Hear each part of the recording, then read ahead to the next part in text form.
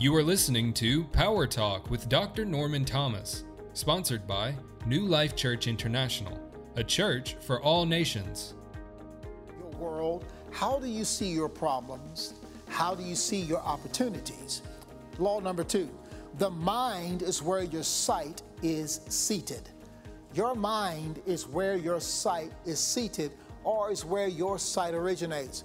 Most people think actually that these sockets are where you actually can see things. No, you see through them. And they're tools, they're instruments that give you precise physical attachment to that which you have determined spiritually to see. But these are not what you see with, these are what you see through. Well, for example, you're having a conversation with someone and they're not quite understanding what you're saying, and you can tell they're not understanding what you're saying because they're kind of like, you got it. You see that they don't get it. You re-explain it, and once you re-explain it, then they say, oh, I see now, meaning that they now understand. Well, you didn't show them anything. You didn't raise a picture up before them to look at. You didn't give them any sort of visual. So how is it that they can now see? Oh, now I see. It's because your words gave greater clarity to the idea and to the thought that you were conveying to them. Why? Because they processed it through their mind, and their mind gave them a picture of what you were saying. So that is evidence that just because you can see something physically doesn't mean that you have the complete sight of a thing. And then law number 3, you don't choose your beliefs, you choose your meditations. You don't choose your beliefs, you choose your meditation. Let me give you another example. Let's say, for instance, a person is diagnosed with cancer. Now, most people, when they're diagnosed with some sort of disease, they begin thinking about that disease.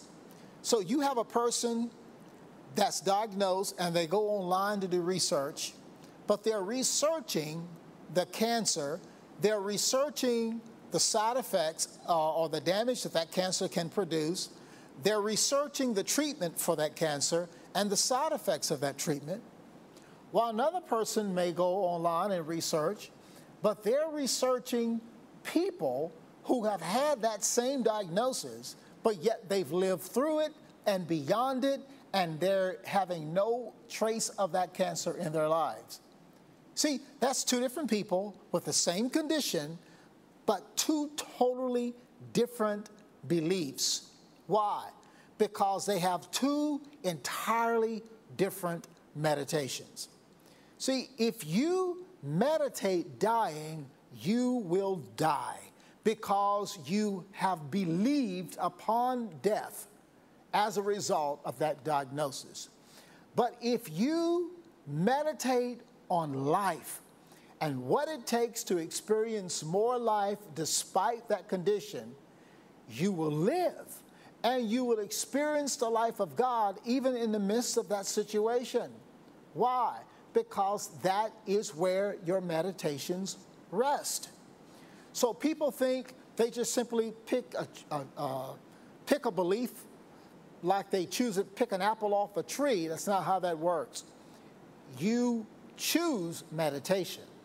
And as a result of meditating and processing over and over and over, you develop a belief. Whether you want it or not, you develop a belief. And that's why, of course, it's important that you choose your meditations, your thought processes, your thought patterns are developed by virtue of your meditation. Now, I want to end this session today by encouraging you to think on the right things. Simply think on the right things. Make a decision this week. Okay, so I asked you to do one thing. I asked you to write down, what has God said to me? What has He promised me? What has He shown to me? Because it's important that you get back on that you make sure you don't allow any situation or circumstance to back you off of that thing that God has spoken to you. Then the second thing I want you to do, in accordance to that thing that God has shown you, spoken to you, or revealed to you, is to think positive thoughts around that idea or around that assignment. In the book of Philippians, chapter 4, verse 8, in the NIV, it says, "Finally, brothers and sisters, whatever is true, whatever is noble, whatever is right, whatever is pure, whatever is lovely, whatever is admirable, if anything is excellent or praiseworthy, think about such things." He's saying, these are the things that you should be thinking on. These are the areas where you want to target your thinking about people, about places, about things in your life. Now, let's read that list again. Whatever is true. Pretty self-explanatory. In other words, true versus fact. So there may be a fact in your life that says you're going down. There may be a fact in your life that says you're broke. There may be a fact in your life that says you missed that opportunity. Or a fact in your life that says you are sick and you need help. But the truth is, according to God's word, I am healed. I am increasing more and more, me and my children. I am living the abundant life. I have the peace of God. The joy of the Lord is in me now. See, that's the truth. So you want to think on what's true, not just on what's factual. And you want to think on what's noble. The word noble means that which is principled or that which is morally decent. You want to think on what is right, or another word for the word right is the word just. Think on what's pure, that which is wholesome, that which is uncontaminated, and then lovely, and then admirable, and then excellent and praiseworthy. My notes here says that Jesus looked at his world, the world, through the eyes of the blessing. Listen, if we go out into this world and we look for hatred, guess what? You are going to find it. If you're looking for bigotry and racism, guess what? You're going to find it. But if you go out into this world full of God and full of God's love within you, and you're looking for God and you're looking for the things of God, then that is what you're going to find. If you search out those things which harass you or annoy you or aggravate you, you're going to find those things. So my point to you today is do like Jesus did. He didn't go looking for trouble. He didn't go looking for harassment. There were times harassment and trouble found him, but he didn't go looking for it. But because when it found him, and because he was full of the goodness of God and the thoughts of God, he was able to minister life in every situation that he went into. In other words, Jesus saw himself through the blessing. He saw his environment through the blessing. He saw the world through the blessing. He saw people through the blessing. In other words, when Jesus showed up and there was sickness and disease, because he saw the world, people, himself through the blessing, he just dictated to that environment. He healed every sickness that he encountered. Every sickness that he encountered, he ministered life. So what happens to you? If you see your world through the blessing, you see yourself capable of transforming your world, your culture, your environment, your home, your business, your office, wherever you go, because the blessing is operating within you. So he possessed a positive outlook because he saw himself as the light of the world. He saw himself as the bearer of solution. Jesus created the environment he desired around him, and guess how he did it? With his words. Well, if he did it with his words, you know he did it by virtue of his thoughts, because all your words are, all your thoughts are, or your words are, rather, are thoughts that are dressed in vocabulary. You were never meant to live in an environment you did not create.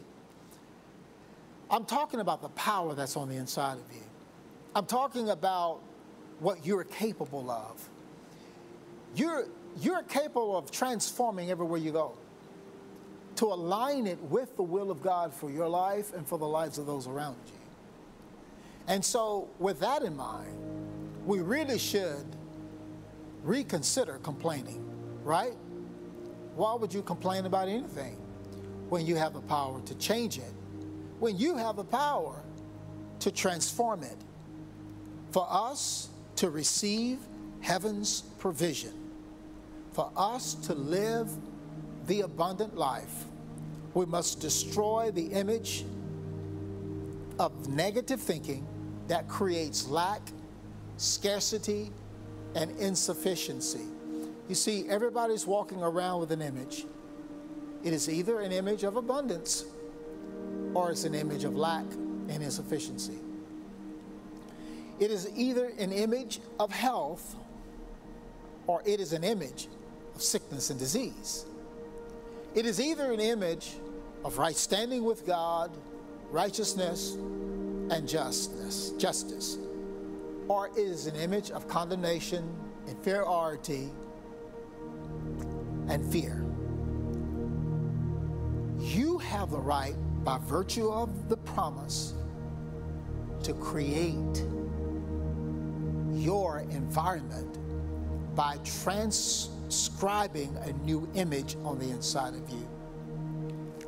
The image is what keeps you in a place, but the image is also what takes you to a new place. So right now, if you have an image of lack, an image of sickness, an image of failure, an image of fear, it's dictating your life. It's making decisions for you whether you realize it or not. It's deciding who you fellowship with and how you fellowship with them. It determines whether or not you take advantage of opportunity or if you just let opportunity pass you by. It determines how you engage people that God has put into your life to help you, or if you just sort of ignore that and let them pass by. You see, the image that you have right now is determining your outcome. And what I'm saying is, it all starts with your thinking, how you've chosen to think, how you've chosen to meditate. So, Father, in Jesus' name, I pray for my brother, my sister that's watching me right now. And I thank you, Lord, that you are engaging them with your word through the power of your Holy Spirit, who is teaching them all things, even as the word goes forth, to encourage them, to elevate them in their thoughts so that they can be elevated in their life. Just a moment, if you're not born again, there's going to be opportunity for you to receive Christ, because none of this works really until you do that. And all that means is you just surrender. You just surrender and let God be God and let him introduce you to his plans for your life. This is Dr. Norman Thomas saying, until next time, keep walking by faith.